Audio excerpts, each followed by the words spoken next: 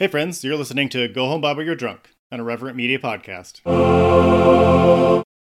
1 Corinthians warned you about the women with a loud mouth, and this podcast is just that. Here at the Speaking in Church podcast, we talk all about the regular people and the things that regularly happen to them in the evangelical church. It's a podcast about change, it's a podcast about seeking moral high ground, and it's a podcast for people who are just trying to deconstruct on the safe side.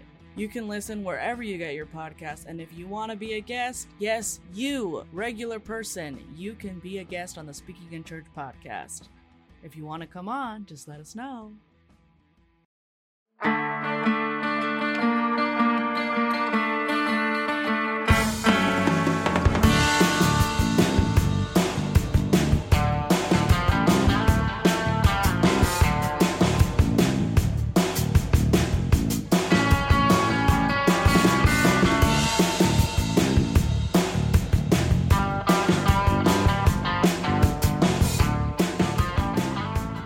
Hey everybody, welcome to Go Home Bible You're Drunk, the podcast where we dust off our very well-used Bibles that have not been touched in a while and try to figure out why they were teaching this to us as small children. I'm Tori. I'm a former evangelical. I was homeschooled. I always want to be really clear about that. I'm not a homeschooler. I get yelled at a lot by homeschoolers on Twitter for things like kids should have rights to education, etc. So not super popular in that corner of the internet for sure, and trying to decompress from 30 years of thinking that everyone who didn't agree with me specifically was going to burn in hell forever. So this is much nicer, much less stressful. Also have a co-host. Mm-hmm. Yeah, I'm Justin. Dusting off my Bible as well. Mine was very well used because I used it every week for my job, but now I don't anymore. I don't even know where my Bibles are. Fair enough. I might need to buy one for this podcast. Goodwill. Buy one at Goodwill. Oh, yes. Because it'll be like $2.50. Yeah. And there might be some funny notes in there about, I don't know, spiritual warfare. See, here's the thing though. I am just not deconstructed enough to kind of believe in like bad juju kind of thing, you know, like is this someone else's like used Bible? I don't know who prayed over this, What are you? I guess you're concerned about evangelicals because you're not concerned about Satanists praying over it. So. Oh no, not at all. Like, if we could have a Satanist cleanse a Bible and mail it to me. If anybody would like to do that who's listening, you can send it to Go Home Bible, P.O. Box 666. That's our P.O. Box number, right? Yes. Yeah, sure. Hell, Michigan. I don't know. More like hell yeah, Michigan. Hell yeah. I don't know why I said that. I have no attachment to Michigan. Yeah. Well, there is, maybe you don't know this, but there is a town in Michigan called Hell, Michigan. But why is it called that? I have no idea. But there's, the jokes and the memes about hell freezing over.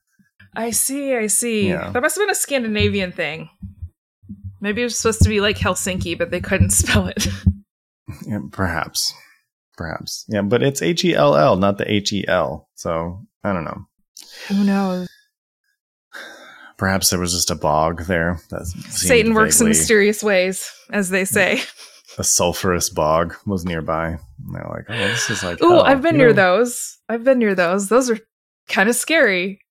Yeah. Kind of spooky. Well, there's a near where I grew up, there's a town called Yellow Springs. And it's actually a pretty cool little hippie town, honestly, but the water is very sulfurous. Yellow? It's yellow. That's a special thing to grow up with, I suppose. Yeah. For sure.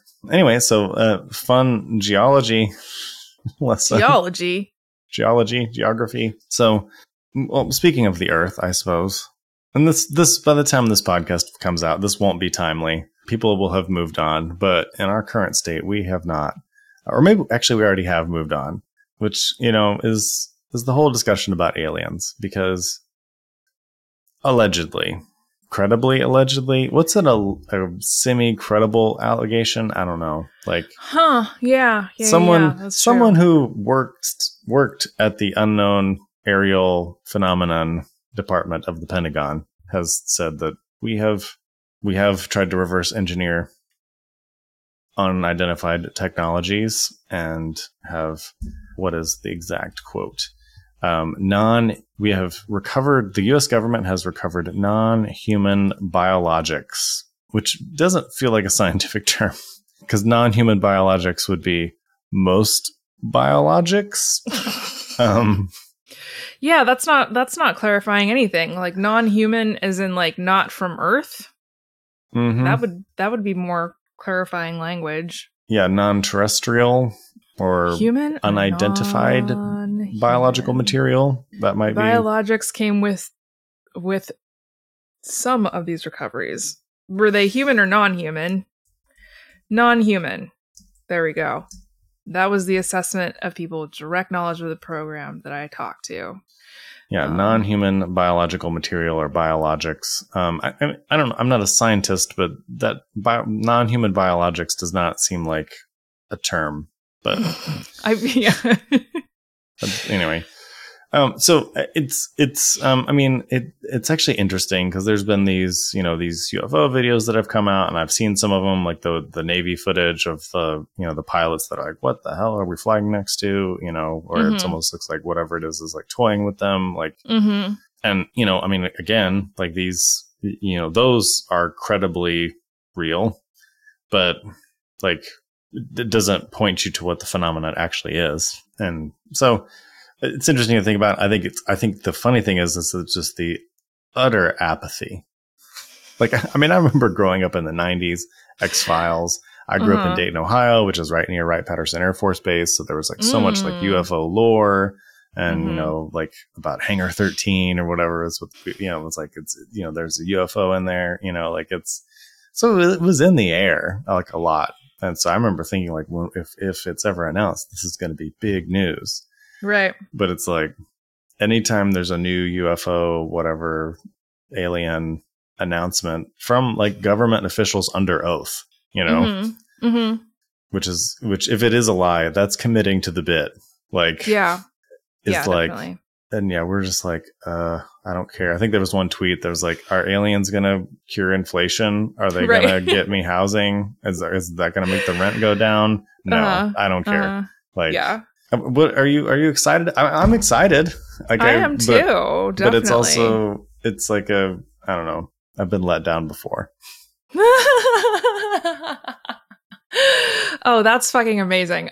Yeah, no, I was allowed to watch some episodes of Star Trek with my dad. He'd like watch them the night that they came out, and then he'd record it on the VCR on the rerun so that he could cut all the commercials and all of the like sexy parts. Star Trek feels kind of inherently unsexy to me, like the Next Generation a little bit. Deep Space Nine, like they don't feel like super sexy shows. But anyway, so I've definitely been really, really fascinated by the concept of aliens. And like, I think that growing up in evangelicalism, especially, it was like, oh, if we ever were to find out that these things are real, like that would break everything. Like all of their theology would be like down the tubes, so to speak. Because the Bible does not account for any of this. Like I don't even know. Like, wait a second. Is there a verse in Isaiah that said that or another prophecy that was about like Jesus preaching the gospel to other worlds? Or am I conflating that with like the Book of Mormon? No, like, well, Jesus does say like, I have, I'm going to paraphrase it. I don't know the exact quote, but it's essentially, I have flocks that you aren't aware of. Oh, okay. Okay. And which I have heard evangelicals take that to mean that there are essentially Christian communities on other planets. Oh my God, Justin. If the aliens show up and they're wearing little crucifixes or something, I'm going to I'm not going to make it. I'm sorry. I want them to come. And so I don't want this, but a part of me kind of wants this for them to come and to share their religion. And it's just like Christianity, but they call it something else. And evangelicals flip the fuck out because it's not the name of Jesus. It's the name of whatever,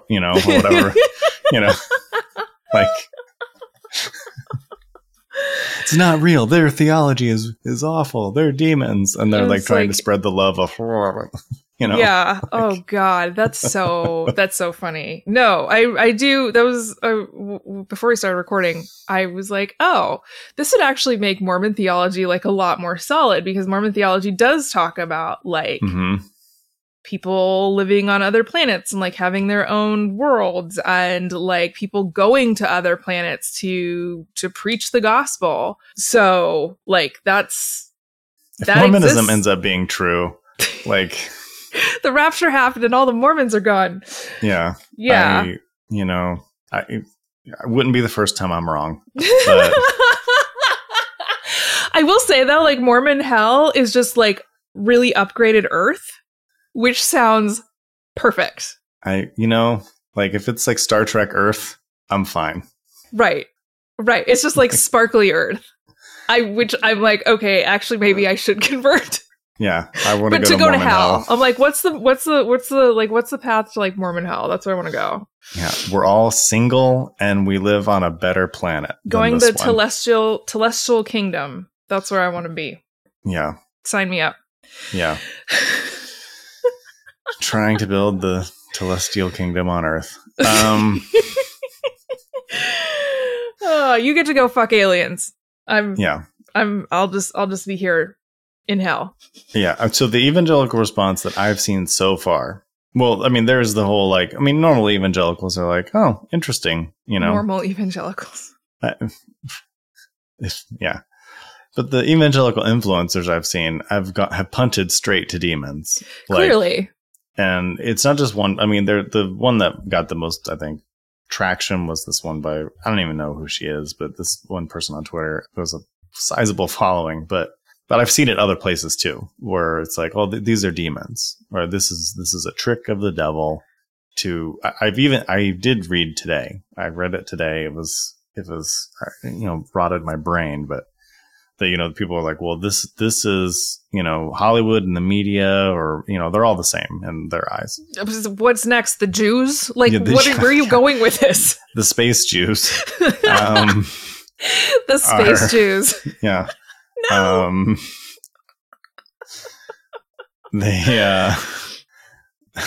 Gosh, they're basically trying to desensitize us to aliens so that we will end up mating with them, but they're really demons. So I was first off, most aliens that I've seen, the whole Greys thing, they're pretty smooth down yonder. So they're genitalia-less, which I would imagine the evangelicals would prefer. Yeah. They'd be fine with this. Kind of like the Barbie movie. Barbie and Ken. Totally. You'd think that they would be for this, but whatever. So there's that. And they're and then it's well, it's demons. Is it demons that are tricking us? Does the Pentagon have demons jailed down below? I don't see this is just where these are the questions I have. This is why I couldn't be an evangelical, because it's they would make these preposterous claims, and then I would start thinking okay, so it is demons. So we have demons. Can we see the demons? What's the next logical step? No, it's okay, yeah. But Justin, how do you detain a demon? They would say I know that because I grew up in the wackadoo fundamentalist Pentecostal side of things, that people would straight up say oh, you can have sex with people with vaginas, to the extent of my knowledge, can have sex with demons that they can't see. True. Awesome. Well, there are both incubi and succubi. So I don't know if that's biblical. Well, I suppose that's true. That's a little extra biblical, I suppose. But yeah, and then people with vaginas can also have sex with non-fallen demons, and there's Nephilim. Facts. So, and then the Nephilim can fuck anybody. And then we get the flood. Yeah, but the Nephilim are still around. We have covered this extensively. They're the Phoenicians. Yeah, they're the Phoenicians and the Ammonites. Yeah, and maybe the Philistines. Basically anyone that was bigger than the Israelites were Nephilim. Yeah, well, I mean, yeah. Do you remember when, this was a couple of years ago, but the former head of the Israeli Space Agency was like, oh no, we're in contact with aliens? Yeah. Like, and I guess here's my thing. Like, I mean, I like, why are people relatively high up in our government, or at least in the intelligence community, like, are saying these things, right? Like, and the few people that I know that have worked in intelligence, it's pretty drilled in your head. You don't say things. Oh yeah, you don't talk. And so, like, that's where I'm like, and what is it that you get? Like, it's not like this guy's making money saying this, really. I mean, if it is real and he's breaking the law, like. Yeah, I mean, no, like, my understanding of it is it's low-key severance, right? Like, what happens at work stays at work. Like, we will put you in jail for sharing state secrets. Unless you're severance, Trump. Like, the U.S. government would do that in a heartbeat. Right. For these intelligence guys. Right. And gals. And other people. No, I don't know. That's what's interesting to me. I guess for me, the two things that are most interesting, because I'm kind of paranoid about this. Not paranoid, that's not the right word. But like, I feel a way about the fact, because my oldest has very recently gotten into Star Trek. So this is going to be like a years-long autism obsession. I'm buckle up, girding my loins. Yeah, but I feel like there is, even though the premise is like really inclusive and broad, and like everybody's trying to work together, it's still really like Earth centric. Like, it's just got a lot of main character syndrome of like, well, obviously, like the Federation headquarters, like that's on San Earth. Francisco, of course. Yeah, obviously, like, hello. And so just stuff like that, I'm like, okay, so where are the other countries with like pieces of alien ships? Yeah, did like we shoot them down? Like, yeah, that's the like, and also like, if you have the technology to get here from another star or whatever, like, or another solar system, galaxy, whatever, like, you're not crashing. Like, that's not happening. We don't have a weapon that's going to take you down. You know what I mean? Like, there's just not, no. Like, you're leaving that shit on purpose, or somebody's lying. Like, that's, like, that's to me, you're not going to just be like, unless, I mean, I don't know, maybe it's alien teenagers that took daddies, It's a joyride. It's a joyride, perhaps. They got in high the family off some kind of like spaceship. Yeah. Jupiter gas. And yeah, there's just a lot of like, there's enough I think that's why people aren't going crazy, because there is enough. People don't want to believe this stuff right now. It's like, this is an intrusion, and having to deal with aliens is an intrusion right now. Right. And so there are enough holes, certainly, that you're like, nope. But, which I feel like that's a healthy response, to be like, no. But to be like, well, if this is true, it undermines my theology. So it's got to be aliens, I guess. Or it's got to be demons, I guess. Got to be demons. It's got to be demons. And because demons put dinosaur bones in the ground, so demons can put aliens in the sky. Okay, once again, I would just like to point out, the demons are doing all the fucking work. Like, where is God? Why is he not pulling his weight? This is ridiculous. Like, Satan is busy and God is in a coma. Like, what is going on here? Like, I feel like they told us like worship the wrong dude almost, because like the dude we're supposed to follow does jack shit. Meanwhile, Satan has a fucking agenda. Yeah, you want to worship the Protestant work ethic? You need to worship the devil. Truly. Like, God does nothing. Yeah. Like, I mean, and imagine for yourselves, like, and I was always told, like, well, it's because God, wants us to love him. Like, doesn't want to woo us. Doesn't want to but yes, that's you do. But that's what you do when you love somebody. You treat them kindly. You remind them that you exist occasionally. You don't leave them to be genocided or starved to death. And if someone else comes in and outworks you, you don't just kick back and be like, oh, this is just a test to see if they really love me. It's like, I'm sorry, it's 5 p.m. in heaven. There's nothing I can do. I'm off the clock. Sorry. Maybe God has a really good union.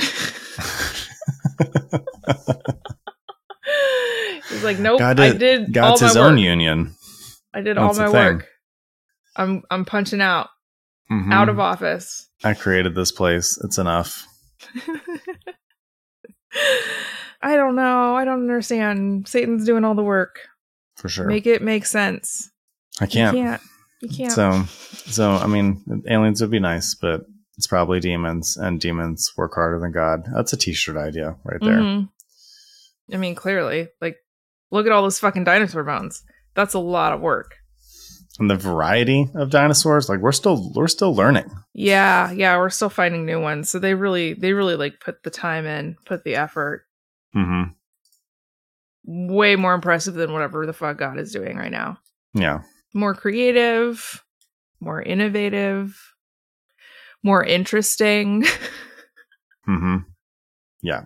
Really, I'm kind of just tired of waiting around for God to do literally anything. Fair. Yeah. So, regardless of what these aliens are, they probably work harder than God. Mm-hmm. Which, I mean, doesn't that technically mean that God loses? Just a thought. Yeah. Love does not, in fact, win. Just because you say you're on the loving side doesn't mean you just de facto win. You got to work. You got to work. Mm-hmm. You got to work. Yeah. Man, I think then that's interesting because it's obviously one of the worst forms of love is when someone claims to love you and then does the opposite of that. Yes. That's one of the most harmful things a person can experience. Mm-hmm. Especially a person with no power, which in this scenario is all of us compared to God. So, yeah, once again, we are presented with a very interesting situation that the Lord has either no ability or no intention of fixing. Mm-hmm. That or he was God stuff. Hey, I have no plan on coming back. Can y'all aliens take care of these motherfuckers? It's I'm wiped. I'm wiped. I already tried to kill them with a flood once, and then I've done this twice. I've done this twice. I made a stupid mistake of promising that I wouldn't do it again. God doesn't have any sunk cost going on. No. He's just I'm out. Out. Amazing. Oh, man. So that was one thing that happened this week. It was another thing that happened this week, and this one's kind of timeless, I suppose. I'm not going to name names, but... Yeah, I still don't know who this is about. No, I'm not going to name names because it's not... It's fine. It's not relevant. But... Because honestly, by the time this airs, there will be another one. This whole thing about straight people coming out as affirming. And as a straight person who became affirming from evangelicalism, I get it. It's a journey for you. It's a tough journey. I'll admit that. It's an achievement. Just like deconstructing, Andrew Seidel, friend of the pod, who was, lifelong atheist, he talks very encouragingly about people that deconstruct and people that change their minds. It is an achievement. It is work. So I don't want to take away from that. Okay. But you're not coming out. That's you're not coming out of the closet. You're not it's not the same. And I even say superficially, internally, it feels the same. You can easily draw those conclusions, but it's wait, buddy, it's not the same. And it's just and the problem for me, I think, is that it can kind of come out and you made a good distinction because there was a Twitter thread, several Twitter threads, honestly, but you made this good distinction, and I'm trying to make it too.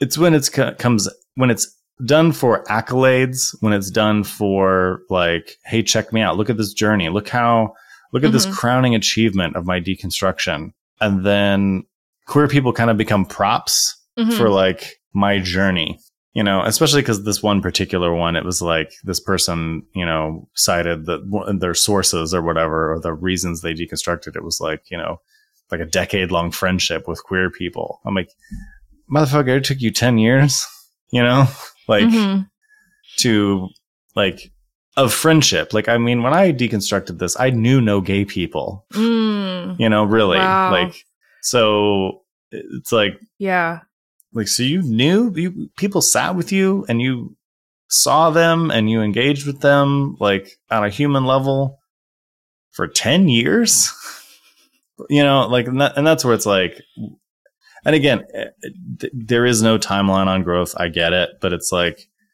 at that, like, I don't know. It just, there's things that don't sit right with me about this whole phenomenon. And I've seen, and now there's like people that get book deals. Like, and I know pastors that have gotten book deals for becoming affirming. And there was a couple different churches that have had documentaries done on them about their journey to becoming affirming communities. And it's like, and there's like barely any queer people from the community interviewed.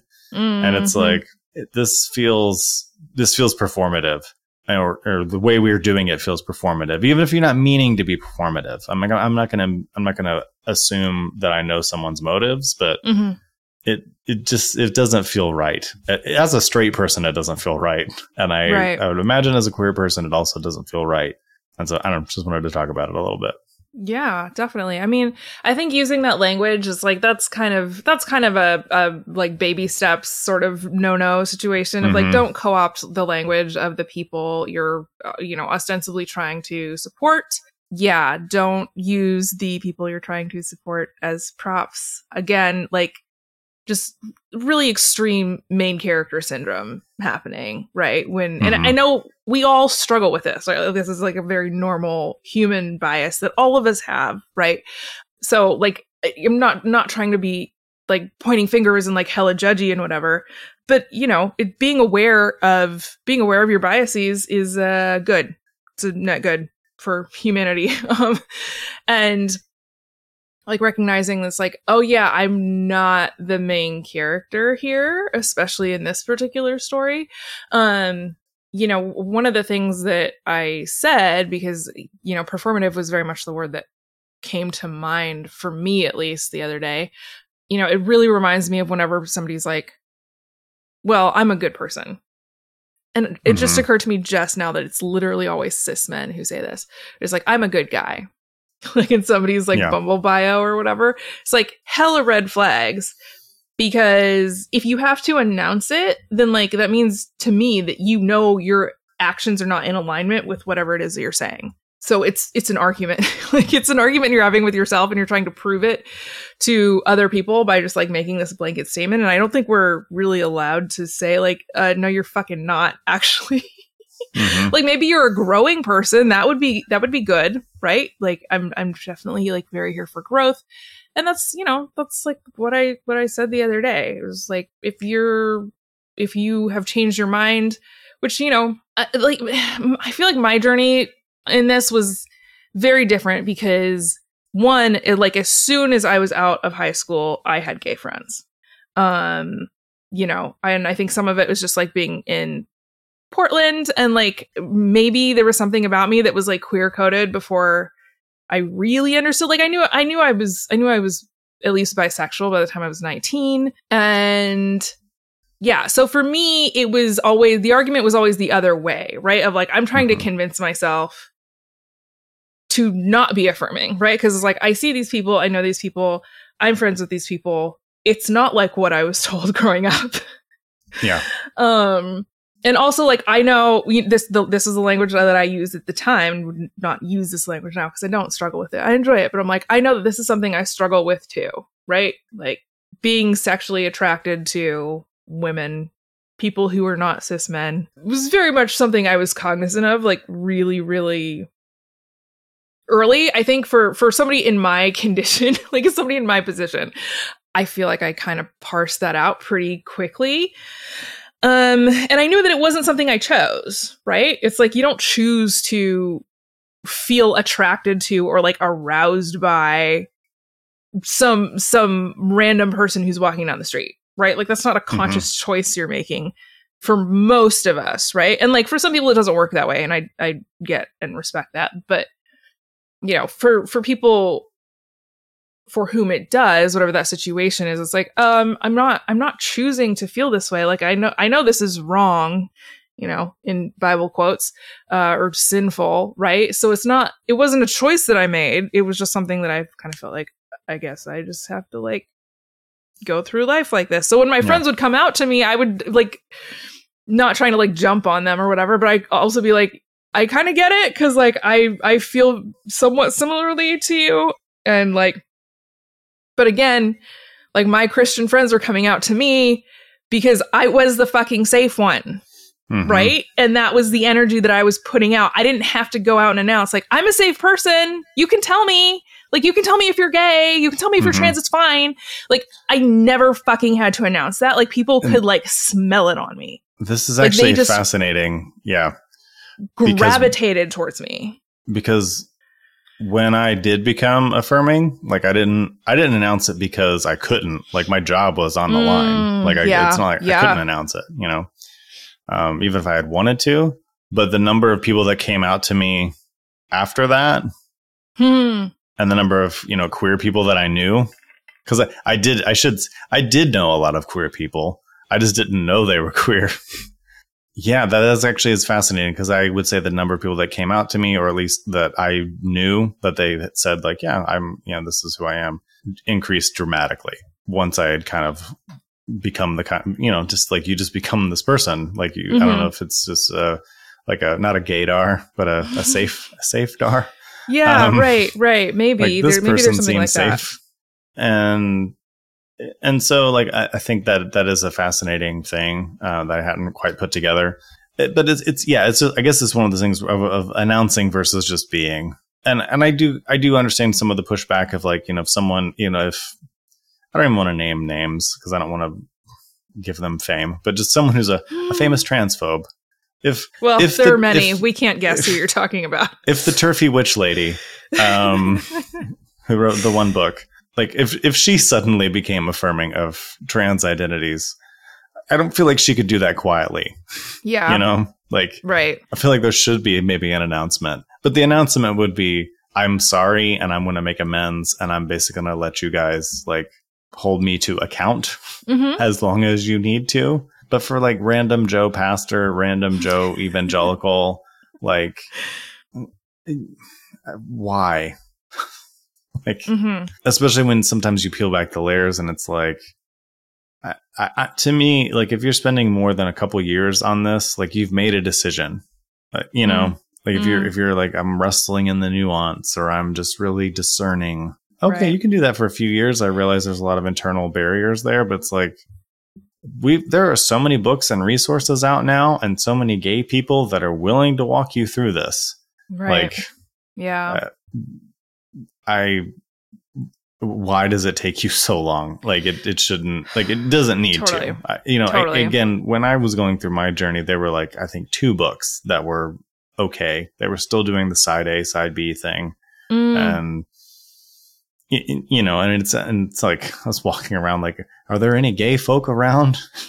Like, you know, like, I just feel like especially now the vibe is so much different, and it just, I'm like, there's so many resources out there. But yeah, I was feeling a way about it. And I especially when it comes to like getting financial benefit or clout for doing what I feel like is the bare minimum. It'd be kind of like me coming out as like, I'm not racist. That's what I feel like it's what it should be now. Right. Like I feel like it should be the default is when, at least me as a straight person walks into a room, I should just assume everyone is affirming. Right. You know, that should just be our baseline assumption that we, you know, and the baseline assumption that we should have about race. I mean, it's not true, but I mean, just like the baseline assumption is like, we're not racists. or we're trying to not be. We understand that it's wrong to be racist. You know, we're going to educate ourselves in the ways that maybe we still are. But like, I feel like that should be the baseline assumption. And then when you see someone that's not, it's like, oh, that's the weird one. They've announced that they're racist. Right. And I'm like, I feel like we should get to a point, and we probably maybe are at that point, where it's like, we should just, the default assumption should be that you're fine with gay people. Right. Like, yeah. And then when you find someone that's not, it's like, oh, wow, you're homophobic. Like, we found you. You've announced it. Yeah. You've come out as homophobic. No. Okay. So the one thing that I was really kind of wrestling with yesterday, and this is really funny, and I posted something about how, like, loving, for me, like, as a non-believer, like, don't have any, like, spiritual beliefs, I wrote an article, what the fuck? It's a blog post. I wrote a blog post about... It's an article, Tori. Just own it. I wrote a piece. Say I wrote a piece. I usually say like an essay or something, but about my neighbors who are occasionally, once or twice a week, extremely loud. And it's a little bit irritating. And I think that, like, if I knew when it was going to happen, like, maybe that would be easier. But what I shared is, like, loving your neighbor is still how I, like, orient my personal, like, ethical framework, despite not being a Christian, right? But that actually requires something of you, right? Yeah. Like, it requires you going, oh, these people are people. They're playing music. They're having a really good time. Me shitting on that actually makes me the shitty person, right? Like, me policing other people's joy makes me sus, to borrow my 8-year-old's word. And so the thing that I was thinking about, kind of under that umbrella of, like, I still do use a lot of, like, Christian values. They're not Christian values, because white supremacy is a Christian value. I still use a lot of, like, Christ's teachings, I suppose, as a way to sort of orient myself in the world. And with this particular issue, I kept coming back to that verse where Jesus talks about, like, the shepherd goes off and, like, leaves the 99 sheep and goes and finds the one, right? And also kind of like the prodigal son of, like, the one person who's a big old piece of shit comes back. And it's like, oh, we're going to throw a fucking party for you. And I'm not saying at all, like, I do anti-racism work, like, for my fucking job. Like, I do not throw parties for people who, like, make it to, like, the bare minimum. But I do think for me at least, there was very much something there that, like, I needed to explore in terms of, like, yeah, how do we address this? Because hopefully it does become more common that people change their minds on this shit. And it's weird because it's like I feel like the tide was kind of coming in for a while, and, like, more conservative identifying people were becoming affirming. And now fewer of them are affirming, which really fucking sucks. And it was very similar with, like, Black Lives Matter. There was, like, this whole rush of people that were like, yeah, really support this cause. And then, like, over time, like, this support has gone back out. And so for me, when I, again, when I see, like, a white person, like, coming out as affirming, like, my first thought is, like, oh, cool. So you're going to be really into this for, like, 18 months or a year, something like that. And then you're just going to kind of be over it. Right. Yeah. It's almost like sometimes people, like, announcing their Enneagram type, like, they're really into the Enneagram for, like, 6 or 8 months. And then it's just like, it's fine. Like, so yeah, white cis het dudes that are like, I'm affirming. I love gay people, LGBTQIA. I can do all of them. But then it's like, 8 months later, it's like, gay people.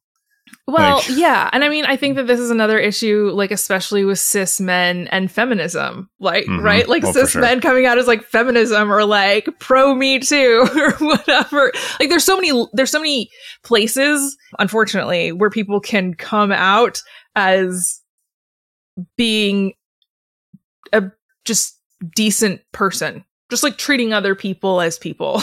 Because in our context, that is kind of astounding.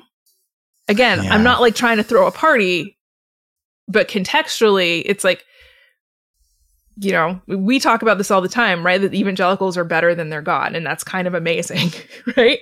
And like Americans are better than the founding fathers. That's for fucking sure. Like we're better than this country. And that's kind of amazing. Like it's not enough. We aren't there yet. And maybe that's kind of what it feels like is it's like, you know, we're still like doing this work. Like, why are you stopping to throw a party for yourself?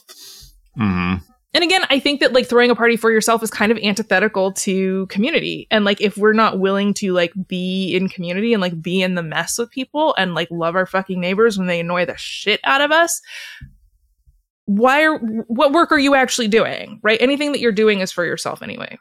So that's my take. I said I wasn't going to talk about this, and then I changed my mind. I'm glad you did. I'm glad you did for sure. And yeah, I'm sure we'll talk about this some more. But I just wanted to, while it was, I think, fresh on both our minds, get it out there. And yeah, and just, you know, if you're a straight white dude, like just be the thing. Let someone else celebrate you. You know, like that's just my thought. Yeah, I mean, the celebration needs to happen in community with the people you're ostensibly supporting, right? And it's, again, it's not about you, but you get to participate. You can be there. You can, whatever, like, if you get invited to the cookout, if you get invited to have a slice of cake, like, come party. Like, that's great. But yeah, like, throwing yourself a party is really, I think, kind of antithetical to the work, honestly. Yeah, for sure. All right. Well, we're going to throw a little capitalism party. And then we're going to come back and we're going to talk about the Ark of the Covenant, the ultimate party. Killer. Anti-party? Anti-party? I don't know. Something. We'll see. Something. All right. We'll be back. 1 Corinthians warned you about the women with a loud mouth, and this podcast is just that. Here at the Speaking in Church podcast, we talk all about the regular people and the things that regularly happen to them in the evangelical church.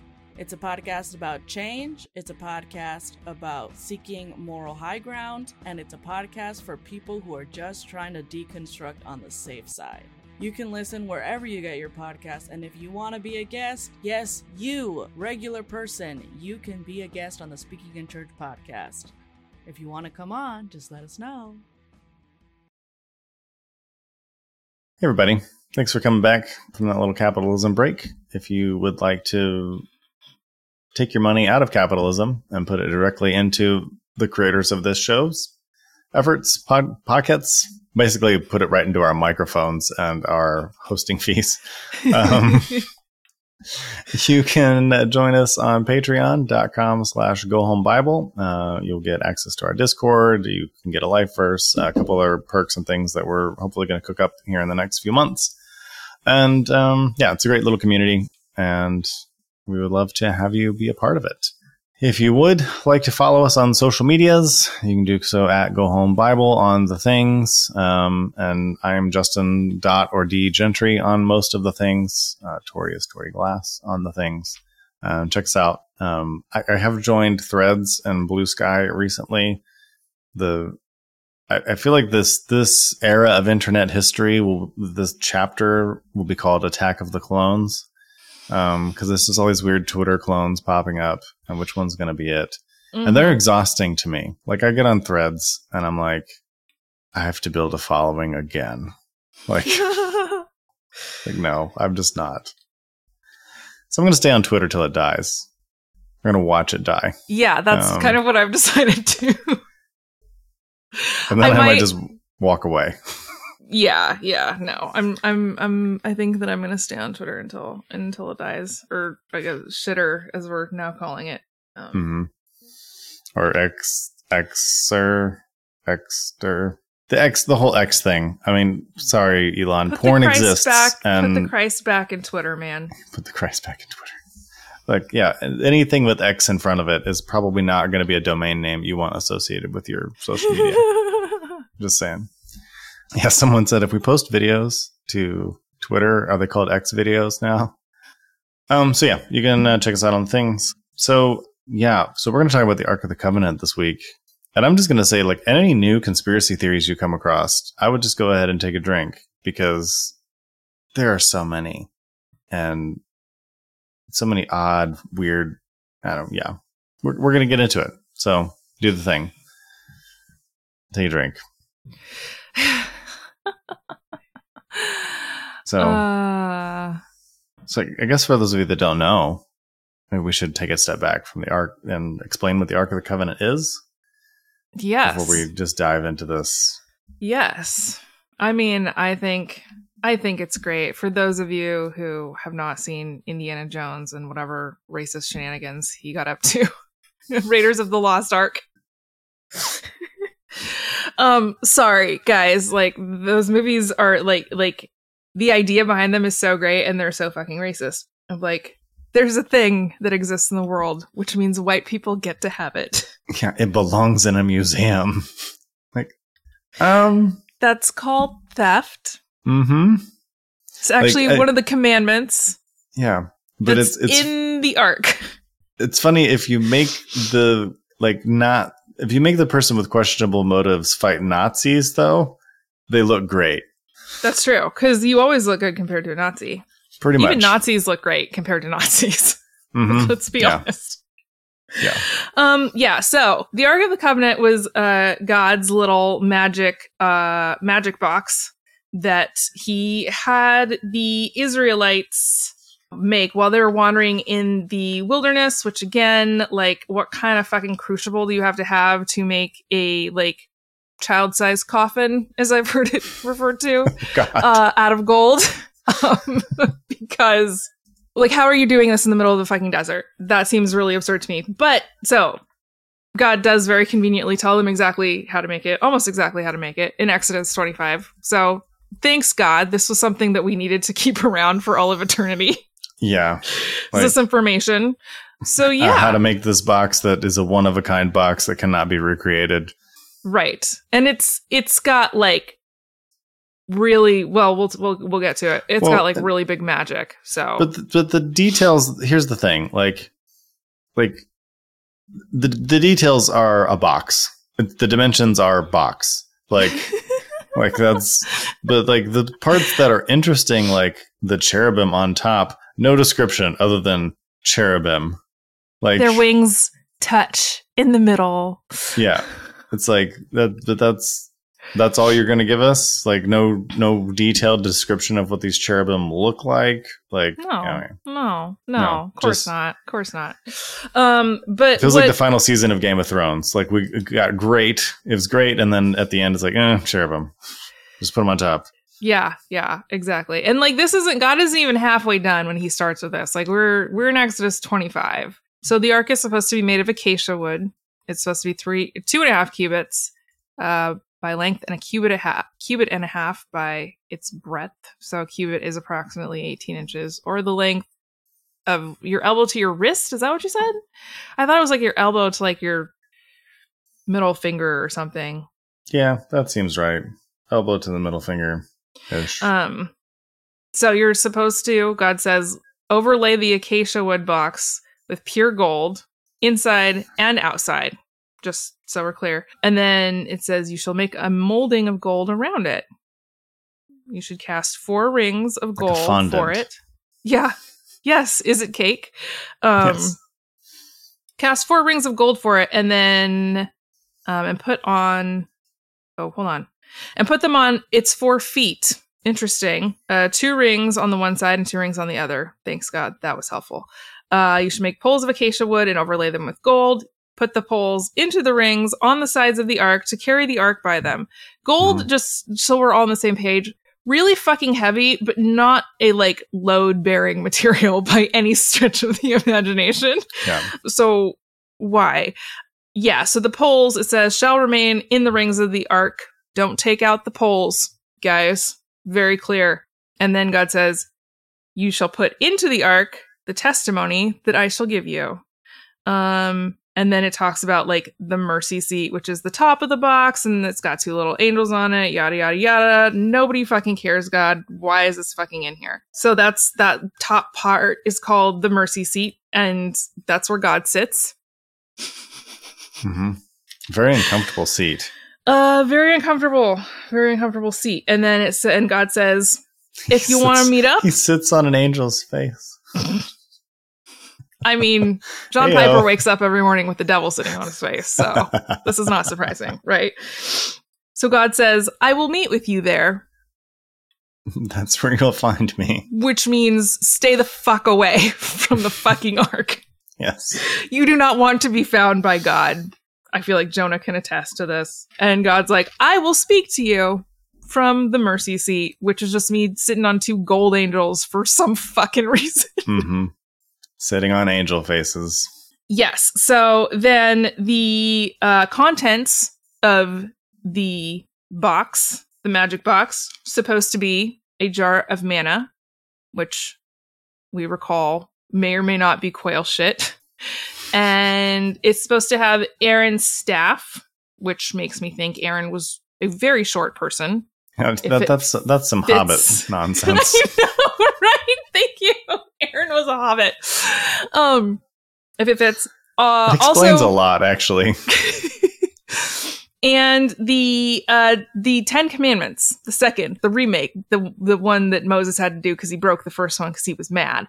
The 10 Commandments on the 2 tablets are also supposed to go into the ark. And then, from what I understand, and Justin, you can correct me if I'm wrong because I think you're the expert here, it was supposed to be covered in seal fur so that people wouldn't know that they were carrying a big golden box.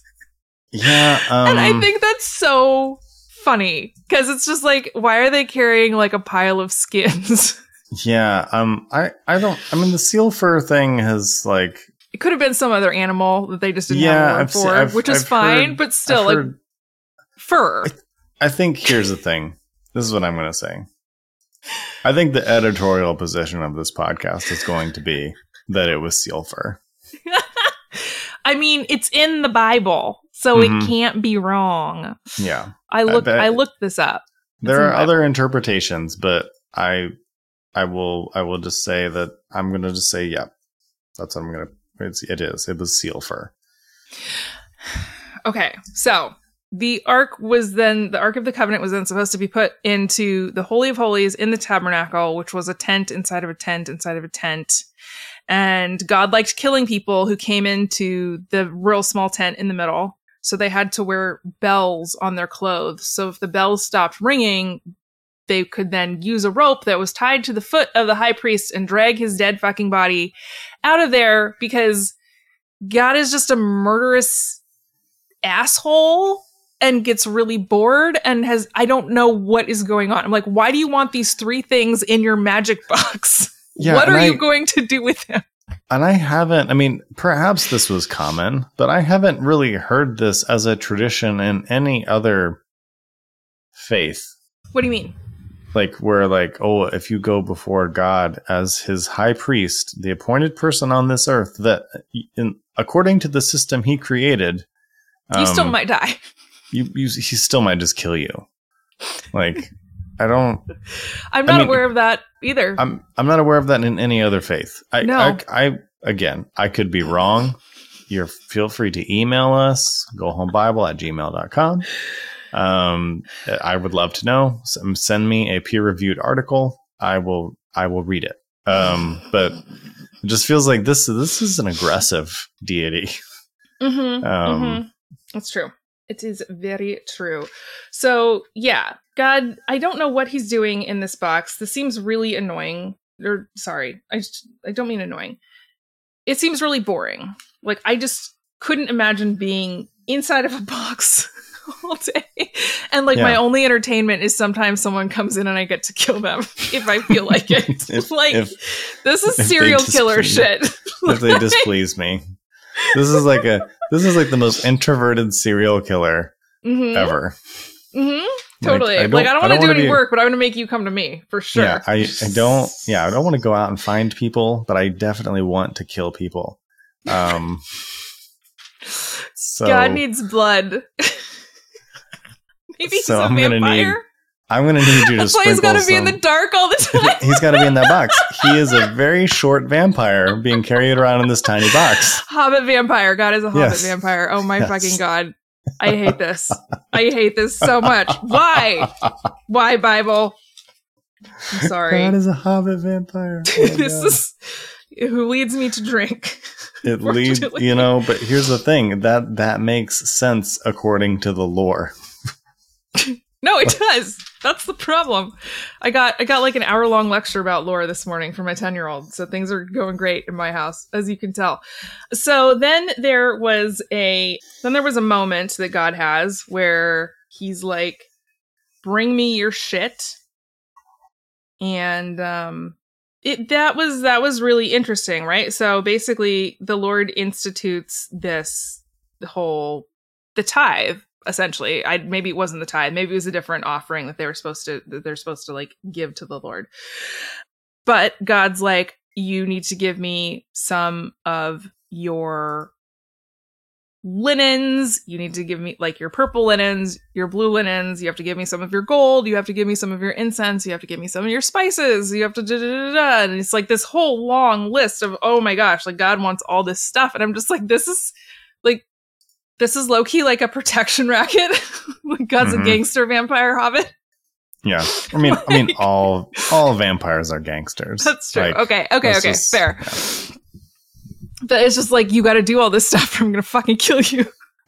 I will kill you. It's like, whose team are you on? I think that God is just a really tacky little hobbit vampire dude who can't be out in the sun ever for any reason, and just gets hungry. He's very hungry. This is starting to be some like what we do in the shadows nonsense. Oh my gosh, can you imagine this could be its own whole show. It really could. Like, what is your problem, you fucking gremlin? Okay, so this is all it's all fun and games until the ark gets stolen, which does happen in 2 Samuel 6. Lots of shenanigans. Because the Israelites, they bring it out to win a battle. Because it's their magic box, obviously. It's the magic box. I mean, even just, you can't touch it. Even just the area denial alone, that's good tactics. Like, I applaud, but the Philistines have no problem stealing it. Right. Like, it just gets stolen real fast. How does that work? Maybe they just didn't touch it. Maybe they only touched the poles. Possibly. Maybe they knew. They heard the rumors. They heard the rumors are true. Like the tiny little hobbit in there will kill you. Don't touch the box. As long as you don't touch the box, you're fine. Oh man. So they take the tiny hobbit to their place of worship. Yes. And apparently just misfortune abounds. Everything goes wrong. Everything that can go wrong, and more definitely goes wrong when the box gets stolen. And so the Philistines then decide to return the ark because they're like, this shit is not worth it. Like, what the fuck is happening? Essentially, the Philistines, wherever they live, their whole land was overrun by rats, and they all started growing tumors. So sounds like, I don't know, maybe somebody was like drinking uranium or something. I don't know what was happening. But I mean, rats are associated in vampire lore, so this is still tracking. The story's tracking. Okay, great. I love this. So God. And I imagine if you have a rat problem, you have a tumor problem. I feel like those go hand in hand. Oh my gosh. So the Philistines are like, this box is not worth the trouble. We're going to fucking send it back. Which is what the Israelites should have done. They should have been like, no, actually, we're not taking that. No, sorry. You took it. Like, no take backs. Finders keepers. So basically what they decided to do was they decided to just like put the ark on a wagon, hook it up to 2 cows, and then shove the cows out, and hopefully they would wander in with the magic box to Jerusalem or somewhere thereabouts. And unfortunately the poor cat was then once they got back to Israel, were then chopped up and given as a burnt offering to the Lord. So, but the Philistines returned. I'm free. The Philistines returned God's box with golden tumors and golden rats. So that was nice of them, I guess. Yeah. One rat for every Philistine citadel, the Bible says. Yeah. Here's a gold rat. Merry Christmas. Here's a gold tumor. Like, I think that's just a lump of gold. I know, right? Like, it's just gold. Yeah, it's just a gold nugget. Rocks. They'll just like maybe put a little bit of a design on it or something. I don't know. Perhaps they wrote the words tumor on it just to make it, this is supposed to be a tumor. Just so you know, this is, tumor time. Yeah. So, where does the ark go? It goes to Abinadab, I think. Anyway, two of Abinadab's sons this is actually, I believe, many years later. Two of Abinadab's sons are like, okay, let's get this shit back to Jerusalem. We don't need it here. During the journey, the cart started to fall. The ark started to fall off when one of the oxen stumbled. Uzzah? Yeah, I think it's Uzzah. I don't know why that fell out of my brain in terms of how to pronounce it. Uzzah, being a responsible human person who didn't want God to get hurt by falling off of his box, reached out to catch the ark. Which, now that I'm thinking about it, how do you do that? It's a gold box. But anyway, he died. God was like, no touchy. Mm-hmm. Which means that the box then just stays on the ground for a while. Apparently, it was on the land of a man called Obed-Edom, who had really good luck in the stock market while the ark was on his property. And so then King David is like, all right, we got to get this thing all the way back here. So ark gets back to Jerusalem. David throws a party because obviously David liked to dance. That's why. Mm-hmm. Yeah, go check out our David dancing video with Transvangelical for the full deets on that one. Sorry, episode. You said video, and I was like, "Oh my god, we have a David dancing video. What is this?" Sorry, not a video. Apologies. No, our episode. We did not do an interpretive dance of David. That would have been fucking dancing / masturbating before the ark. Wild. Okay, so basically, the last place that the ark is mentioned in Scripture is 2 Chronicles, which is a really long book that is not worth reading. And King Josiah celebrating Passover, and Josiah tells the Levites or the priests, like, put the ark into the temple that Solomon built. And so it's interesting, right? Because there's all these theories about where the ark went, if it was a real thing, which, I feel like it's kind of like asking, where did all the gold that was on top of the pyramids go? Like, you just leave a gold thing hanging around. I wonder where it went. Mm-hmm. Yeah, I mean, if it had been plundered by like the Babylonians, which is one theory, right? So take a drink. It was plundered by the Babylonians. They would have chopped it up, or maybe it would have been trophy for a few years. But eventually it would be like, this is just a lot of gold. Yeah, they're just going to turn it into coins or something. Yeah. Yeah, so it's hard to say.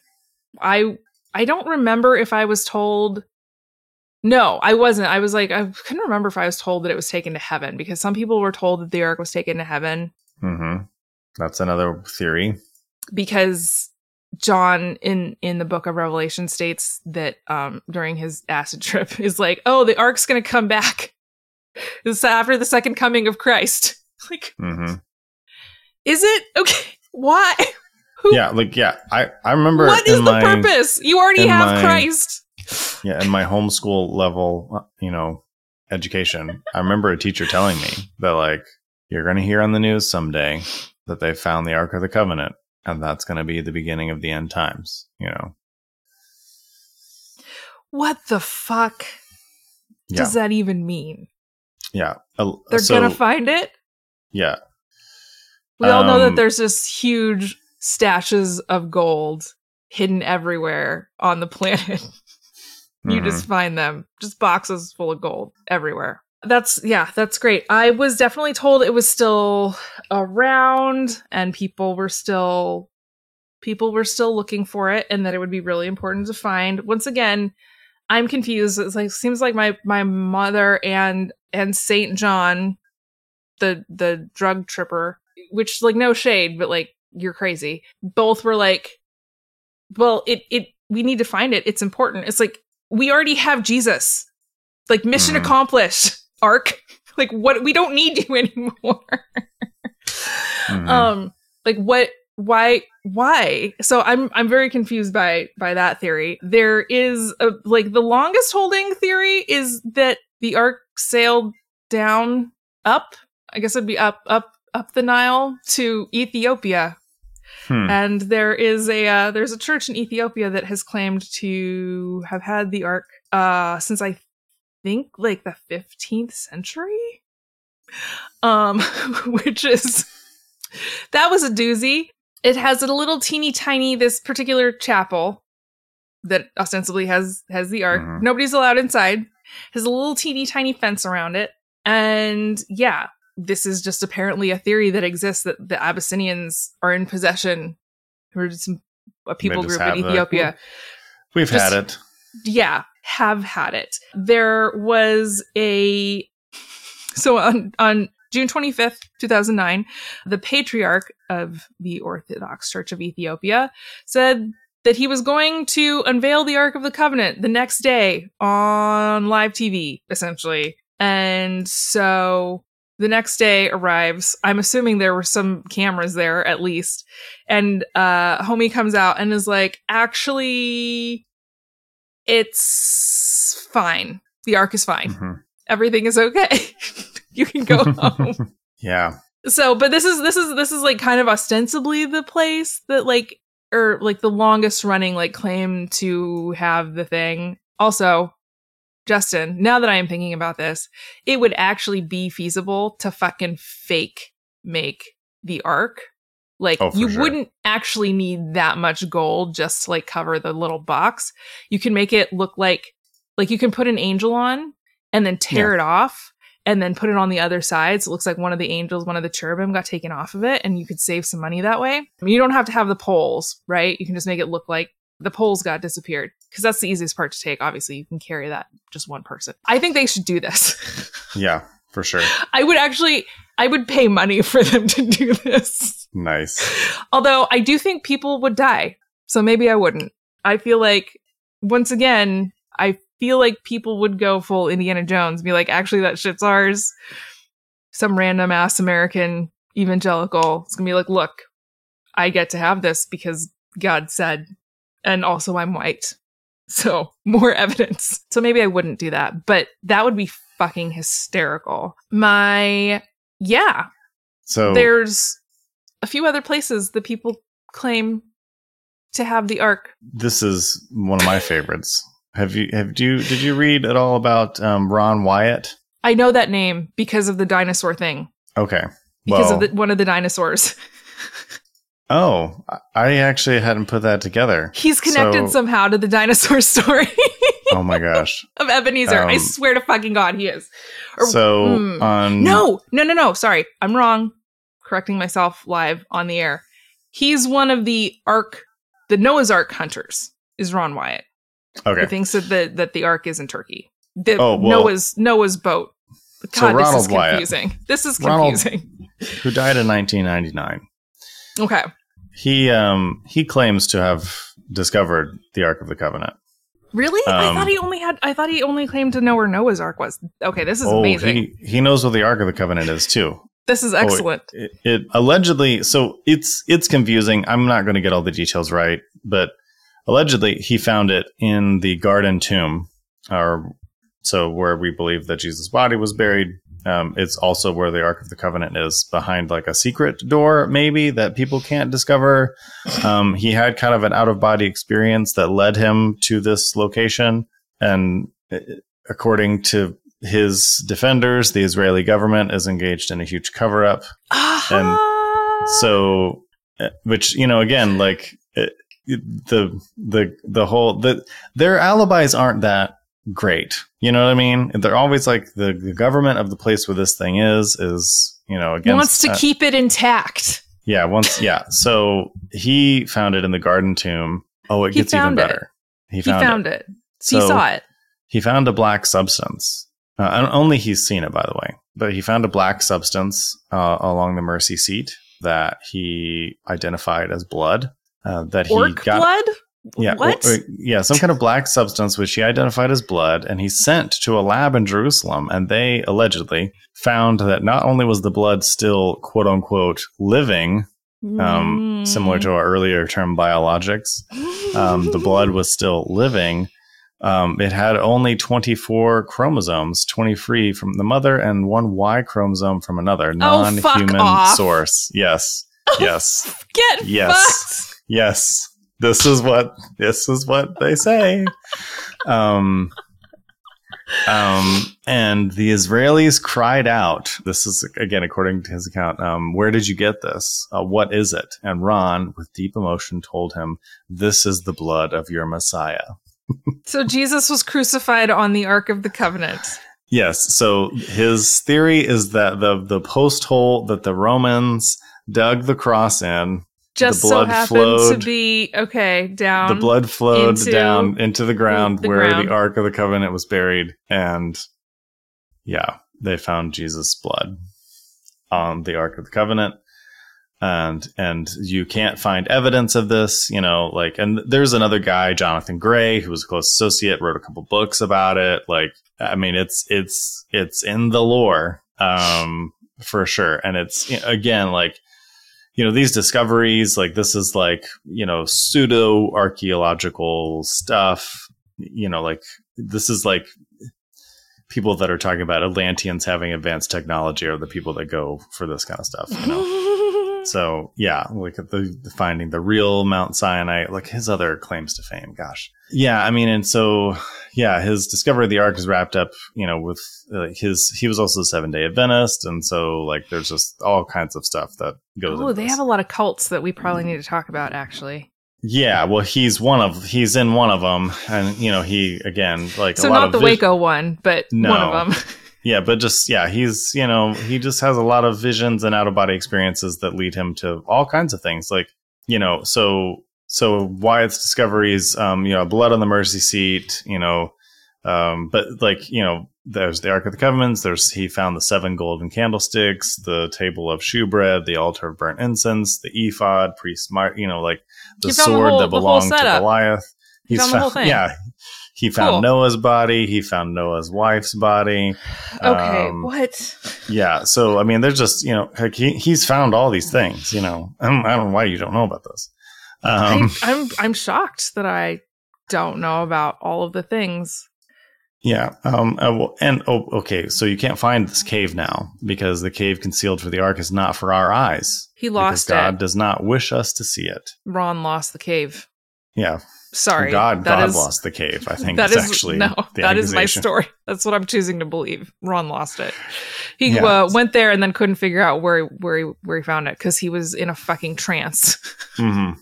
Yeah. And couldn't get back. Managed to get the blood, but not, the gold. But I hate this so much. Mm-hmm. Yeah. So once blood is exposed to air, it's going to be dying immediately. It's not unless it's on the Ark of the Covenant. It's human tissue. Well, if it's on the Ark of the Covenant and it's fresh blood, then sure. If you taken Jesus's fresh ass blood and was still wet, okay, I'll buy that. Sure. Jesus' blood is always wet.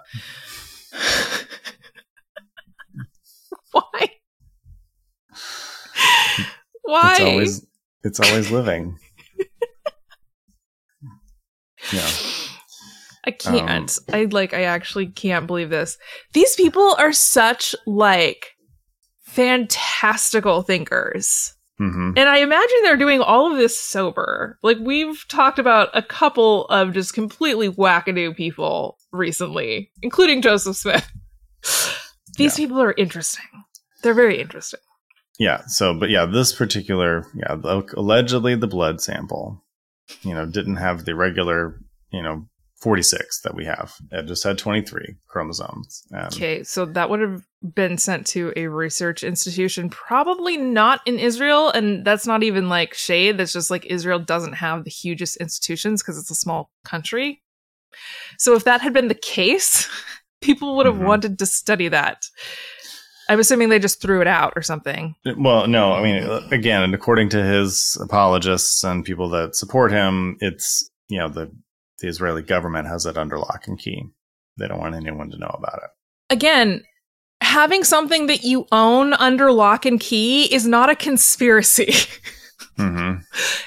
It's your shit. Like, we're not letting people come in to steal our shit. Like, how dare you? Yeah, I mean, I can the whole chromosome thing. Okay, I think that's bullshit. But like, let's just assume for a second he did find the Ark of the Covenant. Like, and I'm like an Israeli person that doesn't want a bunch of Westerners coming in and stealing my shit. They already stole your whole goddamn religion. Yeah, they stole our religion, and I mean, again, like. I feel like I need to put a lot of asterisks around what I just said there when it comes to Israel and colonization and Westerners. But anyway, let's just. No, I mean, I think you're absolutely right. From that perspective, like, yeah, you would. That's how an Israeli person, I suspect, would feel that, like, oh my God, they're going to come and take this shit. This isn't our book. Like, we came up with this. We went through all that bullshit with God. So, like, we get to keep the fucking Ark. Like, that's how I would feel. And, we get to keep the Hobbit box. Right. Like that, and I completely understand what you're saying in terms of like wanting to kind of qualify it because of, people who have been colonized can immediately turn around and colonize other people. There are many instances of this in history, throughout history. So, yeah, but I think that like from the perspective of just like your average Israeli citizen, I'm sure they'd be like, fuck you. Like, no, you don't get to just come and take our stuff anymore. Yeah, no. We're a real boy now. You can't take our all of our national treasures. That just seems like a normal human response to me. Yeah. To be like, no, you don't get this. Especially if you found all that shit like in one spot. Like Noah's body? Yeah. Noah's body? No, we get to keep that. Oh my gosh, what animals have those little like troves that they dig where they just like hide all of their treasures? That's what God did. It's like a niffler. Just like, okay, this is where I put all my stuff. I mean, he found it. That's impressive. Yeah. It's impressive. Ron found the things. Yeah, he did it. And then got mad that he wasn't allowed to steal them. Yeah, I had heard this before, like years ago, and I had forgotten it until I was doing just some Googling for this episode. And I was like, holy shit, I forgot all about this. And it got even weirder than I even remembered it. So that's amazing. Noah's body. Yeah. How the fuck would you know it was Noah? Yeah, exactly. I just carbon dated it by like tasting the femur. And like, they don't believe in carbon dating. So like how would they do this? I know. Like it's kind of a wonder they believe in DNA, to be honest. Like you can't see it. Like I'm shocked they believe in it. Oh my god. Oh my god. Oh, okay. I'm sorry. Like, I didn't realize that we were inadvertently turning this into like a whole like treasure hunting theme for the summer, but I kind of fucking love it. Yeah. Evangelical treasure hunters. Yeah, this is like national treasure, bananas. But better. Holy smokes. Oh yeah. What are we gonna do with this? I don't even know. I don't know. I feel like this needs to be a book or like a movie. Right? This needs to be a movie. I'm going to cast Nicolas Cage as Ronald Wyatt now. Oh my gosh, that's so funny. Okay, I mean that's fair. I'd cast Nick Offerman, I think, but like, yes. But I mean, like obviously Nicolas Cage has, I don't know, right of first refusal or whatever that's called. Yes. He's gonna pass on this project or not. Yeah. But yeah, no, I definitely I would enjoy watching this film for sure. This is fucking hysterical, and like why they think they just get to take this shit. It's like it exists, ergo it is ours, and it's like it's Christians, it's American Christians. It's like you're like last on the fucking list when it comes to who gets to have the Ark. Like, You don't rank. You didn't exist. Yeah. Why? Oh my gosh. Okay. Cool. Well, I'm glad we solved that. Too bad Ron lost the cave. Yeah, he misplaced the cave. It's fair. I can barely remember hikes that I've already done, so I can't say fair. I blame him. Yeah. Yeah, and caves they'd be hard to navigate. They all look alike. It's true. Every cave looks alike. How are you supposed to tell them apart? It's like my Minecraft. You do the trick where you throw the torches on the left side of the cave so that you know where you've been. Brilliant. Yeah. Well, they didn't have Minecraft back when Ron was alive, so he didn't know to do that. That's right. Some teenager today could find that thing. Uh-huh. Oh, man. All right, this is incredible. Anything else to add? No, I just want the little Hobbit box that could. Mm-hmm. It's like giving off radiation and like literally giving people cancer like as they're watching it. Yeah, God is an irradiated Hobbit vampire. He is. Oh my gosh. He is. It's true.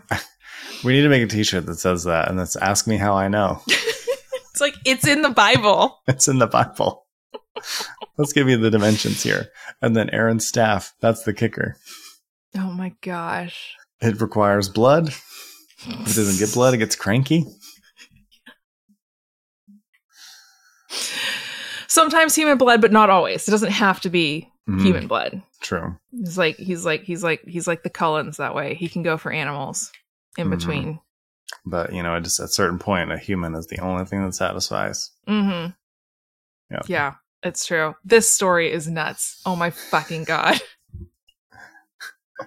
And apparently this vampire who masquerades as Yahweh only has 24 chromosomes.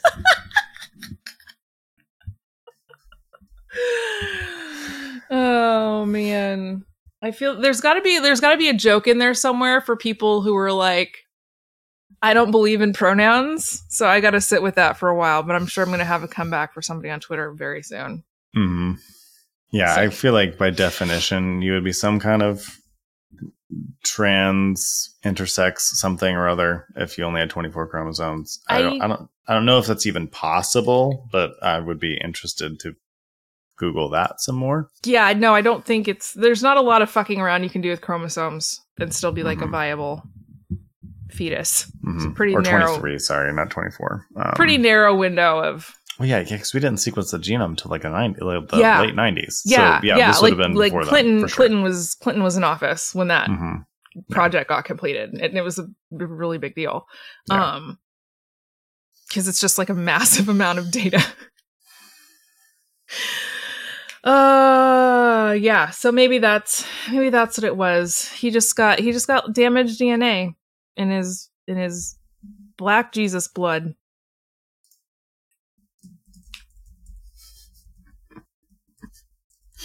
I mean, it's possible that orc blood only has 24 chromosomes. Shut up. But okay, that's it. We're done. This is over. We're finished. This Lord of the Rings is actually the Earth. Turning the mics off. Yeah. We're done. Stay tuned for the Lord of the Rings is actually real history podcast later.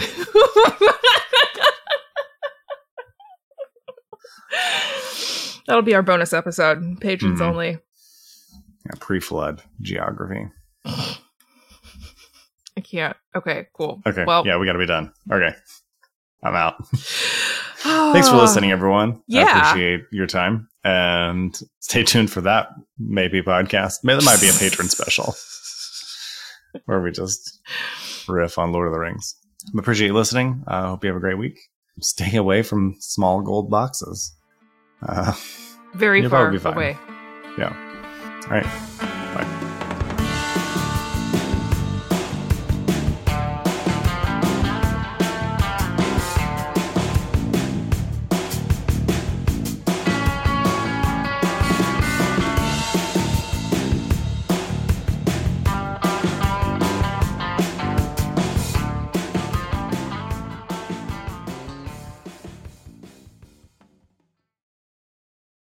1 Corinthians warned you about the women with a loud mouth, and this podcast is just that. Here at the Speaking in Church podcast, we talk all about the regular people and the things that regularly happen to them in the evangelical church. It's a podcast about change, it's a podcast about seeking moral high ground, and it's a podcast for people who are just trying to deconstruct on the safe side. You can listen wherever you get your podcast, and if you want to be a guest, yes, you, regular person, you can be a guest on the Speaking in Church podcast. If you want to come on, just let us know.